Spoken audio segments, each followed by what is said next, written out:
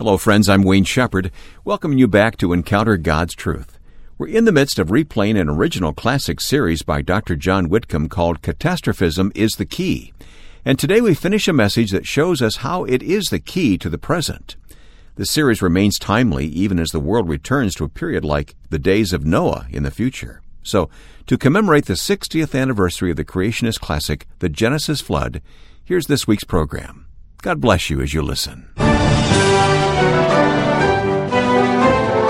What do the oceans, the mountains, and other natural wonders tell us about the world we live in? Well, when we look through the lens of biblical catastrophism, we begin to learn some very important lessons from them. Hello again, friends. My name is Wayne Shepherd, and today on Encounter God's Truth, author and theologian Dr. John Whitcomb delivers part 2 of his message, Catastrophism is the Key to the Present. We've already learned that it is the key to the past, and as our speaker tells us, the key to the origin of the world is biblical catastrophism. You see, we're learning that the current state of the world is the result of the flood of Genesis, not millions of years of evolutionary geology. God created the world, and God is in control of catastrophes. Here now to help us gain more understanding is our Bible teacher, Dr. John Whitcomb. Friends, I invite you to join me on a guided tour of planet Earth, with God Himself, the Creator of the universe, as our guide. You know, to have God as your guide, you have to have certain qualifications, don't you? Like you have to have God's Word not just in your hand or on your shelf, but in your heart. Because God is going to tell us some things from His infallible, inerrant, inspired Word about catastrophism in the past, how it's the key to unlock the origin of the world. And He's going to tell us some things that perhaps we've never even thought of before. So we're going to ask His help and invite you to join with us on this tour. Let's first of all go to an ocean shore. I live in Indiana. That's hard for me to do. But maybe in New Jersey or California or somewhere you can stand on the shore of the ocean with the Bible in your heart, remember, and ask God, what am I seeing out there? What is that ocean? And God will tell you something that even most scientists don't even know, of course, that you're now looking at the deepest ocean the world has ever known. And then what happened? The oceans became so tremendously deep because when the flood ended, what did God do? He pushed the ocean basins down. When He pushed the mountains up, the continents, post-flood continents that we see today, so that ocean basins in some places in the Pacific, for example, are over 36,000 feet deep. That's far deeper than the highest mountain is high. 6 miles down. Amazing. Just like God put His thumb into the crust of the earth and pushed these basins down, down, down. Thank you, Lord, for that insight into what we see today. Now, furthermore, friends, let's look into the future of the oceans. What you see is going to be there through the 70th week of Daniel, the 1,000-year kingdom of Christ. But at the end of that millennial kingdom, all the oceans will evaporate in cosmic fire. And God will create a new earth. Are you ready for this? In which there'll be no more seas at all, no more oceans. And so, friends, as you see the oceans today, God's Word tells you what they were like originally in the past and what's going to happen in the future. Let's ask God now, friends, to guide us to the mountains of the world, the high, high mountains. You won't find them high enough in America, not even Alaska or Huascaran in Peru, South America. Let's go to the Himalayas of Asia, 29,000 feet above the oceans. And take an oxygen tank with you along with God's Word in your heart and maybe a shovel to start digging up there when you get to that high, high mountain. God says, now, dear child, I want you to know something. Here's Psalm 95 about mountains. The Lord is a great God and a great King above all gods, in whose hand are the depths of the earth. Now listen, and the peaks of the mountains are His also. The sea is His, for it was He who made it, and His hands formed the dry land. So what should we do then? Next verse, come, let us worship and bow down and kneel before the Lord our Maker, for He is our God. You don't say to a great mountain, oh, how great thou art, time and chance. No, that's what I used to think as an evolutionist. It's God's work. Psalm 65 says in verse 6, who dost establish the mountains by His strength, being girded with might. And I say, thank you, Lord, teach me about these mountains. You know, as soon as you start digging down into the ground at the very highest mountains, you come across beautifully preserved fossils of marine creatures and other animals, yes, even birds. And you say, now, that's amazing because I can recognize these. That proves immediately, of course, dear friends, that evolution is false. You don't find transition forms gradually between a reptile with no wings and a bird with full feathered wings. You find reptiles, you find birds, you find distinct forms. That's what God said 10 times in Genesis 1. He created living things to reproduce exclusively and forever after their what? After their kind, after their kind, after their kind. The fixity of created kinds. Thank you, God, for showing me in these fossils the amazing way you designed the living world. But look closer.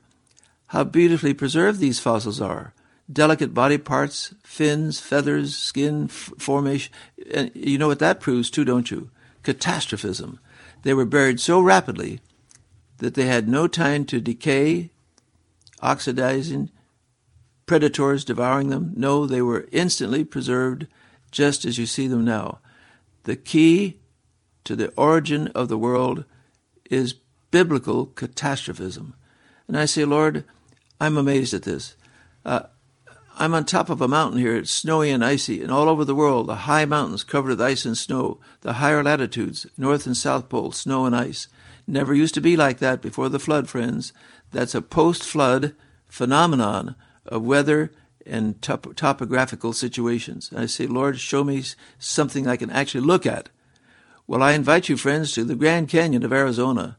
Oh, what a spectacular display of God's work during the catastrophe of the flood.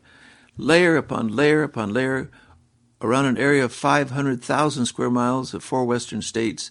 And on the edge of the Grand Canyon, you look down 5,000 feet to the bottom. Be careful. Be careful. You might fall off. No, if you know Jesus, you'll soon be with him. Be careful about what that evolution-oriented national park guide is going to tell you. He'll say, ladies and gentlemen, this canyon is one of the wonders of the world. And it took 1 billion years to form. Layer upon layer, millions of years, as a great circle of rivers poured their sediments evenly across this vast geosyncline, this flat basin. Oh, friends, how totally absurd. You know what? If each layer is 1 million years later than the previous layer, it would have been, the previous one would have almost disappeared, twisted, distorted, eroded. But you see, they're just like pages of a book. No time between those layers at all elapsed. And that's amazing. That is a spectacular discovery. And so when you look at the Grand Canyon, you say, this didn't take 1 billion years. Those layers are formed rapidly by gigantic masses of sediment, saturated water sweeping the earth back and forth, day after day, week after week, month after month. And then what? It was lifted up, you remember, from Psalm 104, the mountains went up, continents rose from beneath the sea, and it cracked open in this part called the Grand Canyon, and it gouged its way through rapidly. It didn't take 500,000 years, folks, for Colorado River to carve that canyon. It could never have done that. Rivers can't carve a canyon that deep. No, with such vertical walls. It had to happen rapidly. Catastrophism. You know, friends, those words are hard for us to handle sometimes. So God has graciously given us a visual aid. The greatest catastrophe of the 20th century was the explosion of Mount St. Helens in the state of Washington in the spring of 1980. May 18th, 1980 it happened. All of a sudden, after weeks and weeks of the north slope of Mount St. Helens beginning to bulge outward, suddenly it exploded, and no scientist could have imagined the magnitude of that explosion. 440 million tons of TNT equivalent. Think of this. Equal to 30,000 Hiroshima atomic bombs during 9 hours of eruption. 3.3 billion cubic yards of rock and ice moved out 150 miles an hour northward. A blast cloud also moved out at 650 miles per hour at a temperature of 500 degrees Fahrenheit, destroying almost immediately, within 10 minutes, 230 square miles of forests, equivalent to 3 billion board feet of lumber, enough to build over 600,000 homes. Layers of mud and ash, 600 feet deep, and 2 years later, another mud flow 40 miles an hour on top of the previous layer. But listen to this sad footnote. In spite of many, many warnings by geologists who were afraid of what was going to happen, many people stood at a distance with their cameras, of course, and their telescopes hoping to see something spectacular they'd never forget. 57 observers, including some of those scientists, died when that blast went out. And I say, Lord, I can't even imagine what that must have been like. We have some pictures of that people took, and we just say, Lord, what an astounding catastrophe. Now wait till you hear this. 600 million cubic yards of mud and rock came down into Spirit Lake at the bottom of the volcano and pushed up a wave of water. Are you ready for this? 860 feet high. Why, the great tsunami in the Indian Ocean is maybe 30 feet. The great tsunami that hit Japan, maybe 40 feet.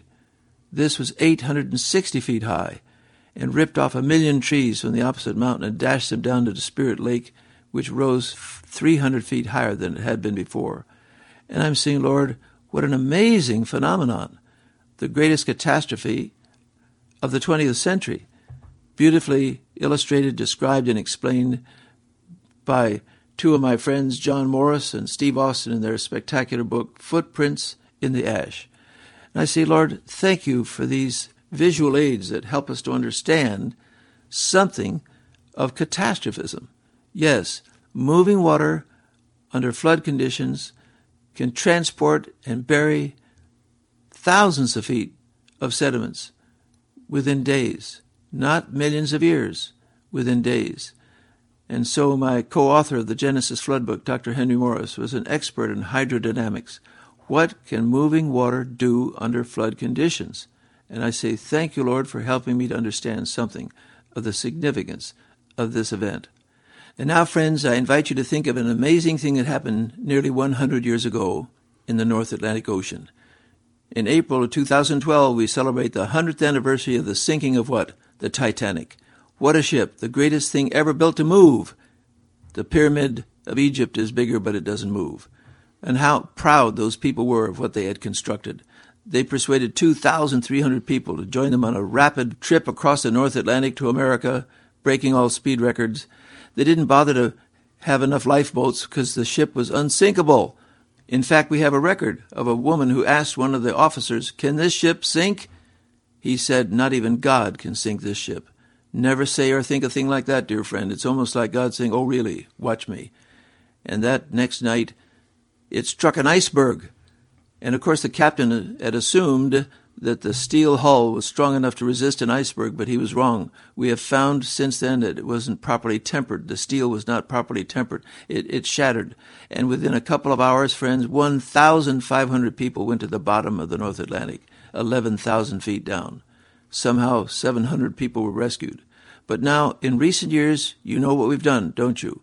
We've explored the bottom of the Atlantic Ocean there and have found the Titanic, split in half, pots and pans and spoons and strewn everywhere over the ocean floor. But wait a minute now. Not one human skeleton of those 1,500 people, not one tooth, one skull, one bone has been found. God has provided billions of scavengers in the oceans to devour anything that is dying or dead, so the ocean bottom does not become a garbage dump. And friends, that's an amazing... No fossils are being formed in ocean basins.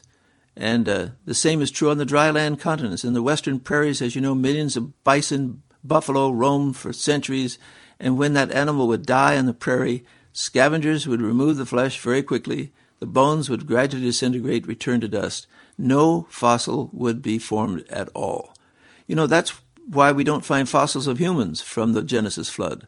Remember, they were climbing the hills to escape the flood as they saw the animals coming into the ark during those final 7 days before the door was shut. And what happened? They drowned.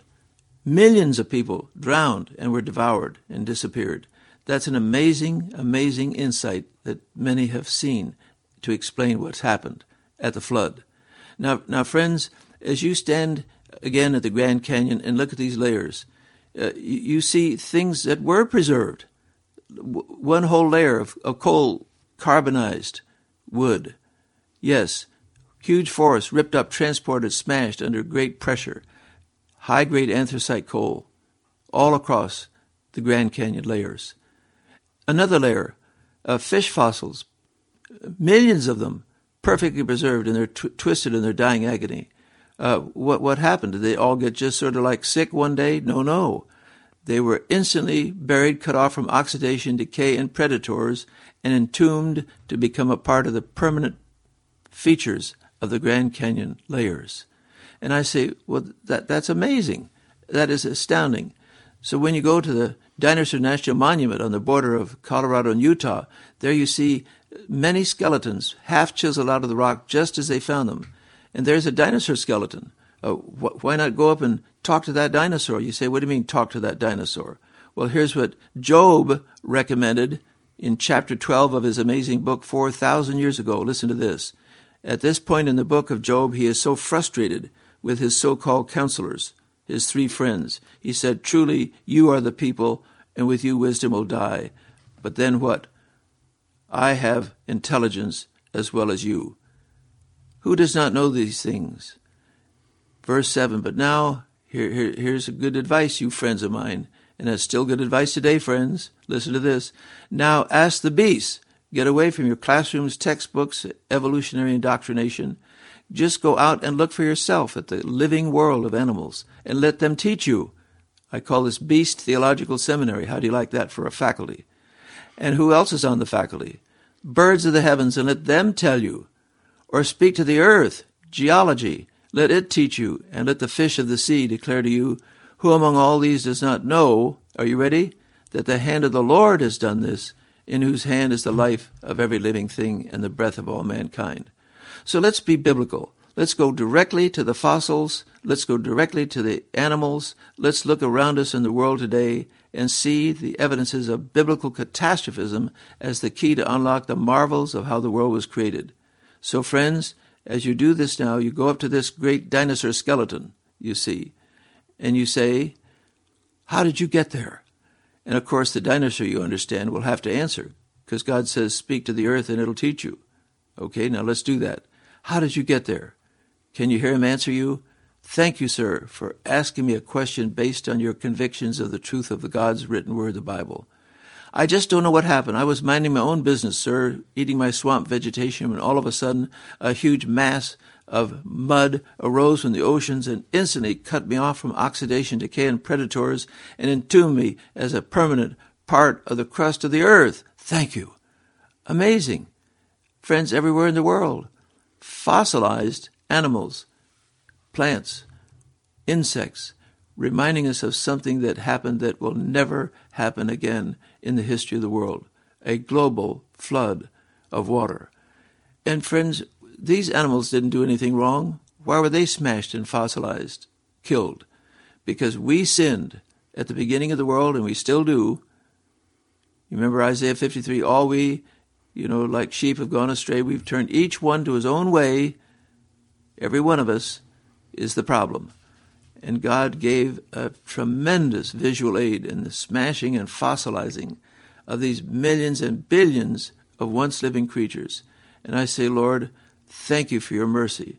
Thank you for teaching us things like this so we can learn more about you and how, in the light of our sin and our rebellion, do we deserve a Savior who came 2,000 years ago, because God the Father so loved the world, friends, that he gave his only begotten Son, that whosoever believes in him should not perish, but have everlasting life.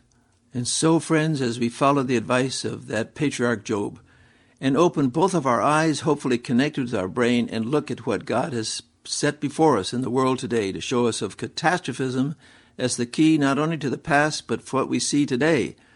Mount St. Helens' destruction, explosion, was an infinitesimal pimple compared to what? To the catastrophe of a flood where water spilled all over the highest mountains of the world for months. We can't even imagine a catastrophe of such magnitude and what it would do in sedimentation and fossilization, mountain uplift, oceans sinking down. We say, Lord, I can't even imagine. Just help me to believe what you said and take this seriously in order that I can be prepared to understand the world in which we now live today and to anticipate the coming of Jesus to establish the kingdom upon this earth by another catastrophe, which we'll be studying, God willing, next week. So, friends, I invite you to join me as I study with you biblical catastrophism. When Noah stepped out of that ark, friends, he found the world totally different than any world he had ever known before. And so we can see through his eyes, through the lens of Holy Scripture recorded in Genesis, what he saw when he stepped out of that ark. A brand new world, higher mountains, deeper oceans, a change, in fact, in the animal kingdom, according to Genesis chapter 9, where the original intensity of the Edenic curse was now greatly modified. Many amazing things have happened since the Genesis flood changed the world that we know forever. Well, friends, you know that Dr. Whitcomb has been studying, teaching, and writing about the Genesis flood for more than half a century. And next time he'll share more as he concludes this series by showing how catastrophism is the key to the future. But right now I'd like to ask you, Dr. Whitcomb, to summarize all of this for those who may be hearing it for the first time. Please explain what significant changes the Genesis flood brought to planet Earth. Wayne, it is amazing what changes took place. Permanent changes in the climate, topography, the geography, but many other things that happened because of the Genesis flood. Let's start with a little testimony from one of the last people before the flood, the father of Noah. Listen to Lamech. This is Genesis 5:28. Lamech lived 182 years and became the father of a son. Now, of course, his son was Noah. Now listen why he called him that. And he called his name Noah, saying, "This one shall give us rest." Noah. Why do we need rest? Listen carefully. From our work and from the toil of our hands arising from the ground which the Lord had cursed. Lamech was absolutely in despair. That pre-flood world was awful. It tells us in Genesis 6 twice that the whole earth was filled with violence. I mean, can you imagine Lamech coming home from his jungle garden to feed his hungry family, and there silhouetted against the evening sky would be the form of Tyrannosaurus Rex, waiting not for his vegetables, but for him. Oh, how awful that pre-flood world was. The intensity of the curse. Genesis 6 says, God saw that the wickedness of man was great on the earth. Every thought of the imagination of his heart was only evil continually. Now, here's the term. The initial intensity of the Edenic curse. Lamech said, in effect, I can't stand it. Somehow, dear God, through this baby boy you've given me, bring us comfort, relief. And what happened? 600 years later, Noah, Mr. Comfort, walked into a box, the ark, with his small family, survived the flood, and saw a drastic, permanent change in the world. Listen to what happened. When he and his 3 sons stepped out of the ark to see this new world, Genesis 9:1 says, God blessed Noah and his sons and said to them, be fruitful and multiply and fill the earth. Can't you just see them saying, but wait a minute, look, here's T-Rex coming out of the ark. The same old awful world. No, watch this. And the fear of you, God said to those 4 men, and the terror of you shall be on every beast of the earth. Everything has changed now. The initial intensity of the Edenic curse has been modified in the animal kingdom's reaction to human beings. Now, friends, don't take unfair advantage of that. I'm sure the most deadly animal in North America could be the Kodiak bear of Alaska. Don't go to that island, climb that hill, enter that forest, see a huge mother bear and grab the cub and quote Genesis 9:2. No, there are exceptions. Don't go to Florida and jump into a swamp between a papa alligator and his food or mama gator and her baby. That could be very serious too. But friends, very few people die this way today. Ask yourself the question, in the last 12 months of your life, how many hours have you spent running away from deadly animals? Almost none. But before the flood, it was a very, very different kind of world, wasn't it? And so I say, now, Lord, that's amazing. You have modified the curse, and someday you'll modify it even more in the 1,000-year kingdom of Jesus, when all animals will be totally harmless and revert back to their Edenic condition in Genesis 1 and 2. No carnivores, no flesh eaters, no poisonous creatures. It'll be a beautiful, harmless world at last. And I say, Lord, I'm amazed at this order of events that you've outlined for us in the Bible. The initial perfection of the world until Adam sinned. Then the worst system this planet has ever known, 1,656 years of terror and awful carnage, threats, awful conditions. Then what? Our present system, much modified, but not perfect yet. We're waiting for the kingdom to come in which Jesus will rule the world in perfection. Well, thank you, Lord, for helping us to see the progress of your mercy throughout all the ages of time past and yet in days to come. There's always lots of information here and Encounter God's Truth, but you can listen again anytime at sermonaudio.com/Whitcomb. This program is a production of Whitcomb Ministries, and you can find us online at whitcombministries.org and facebook.com/Whitcomb Ministries. In fact, we would love to hear from you on our Facebook page. Just click like to join us and then share your thoughts and be a part of the interaction there. You can read our Encounter God's Truth newsletter and get the very latest information about our ministry and this broadcast. I'm Wayne Shepherd, reminding you that here at Encounter God's Truth, we bring you the Word of God, which is true from the beginning to the end. Until next week, thank you for listening.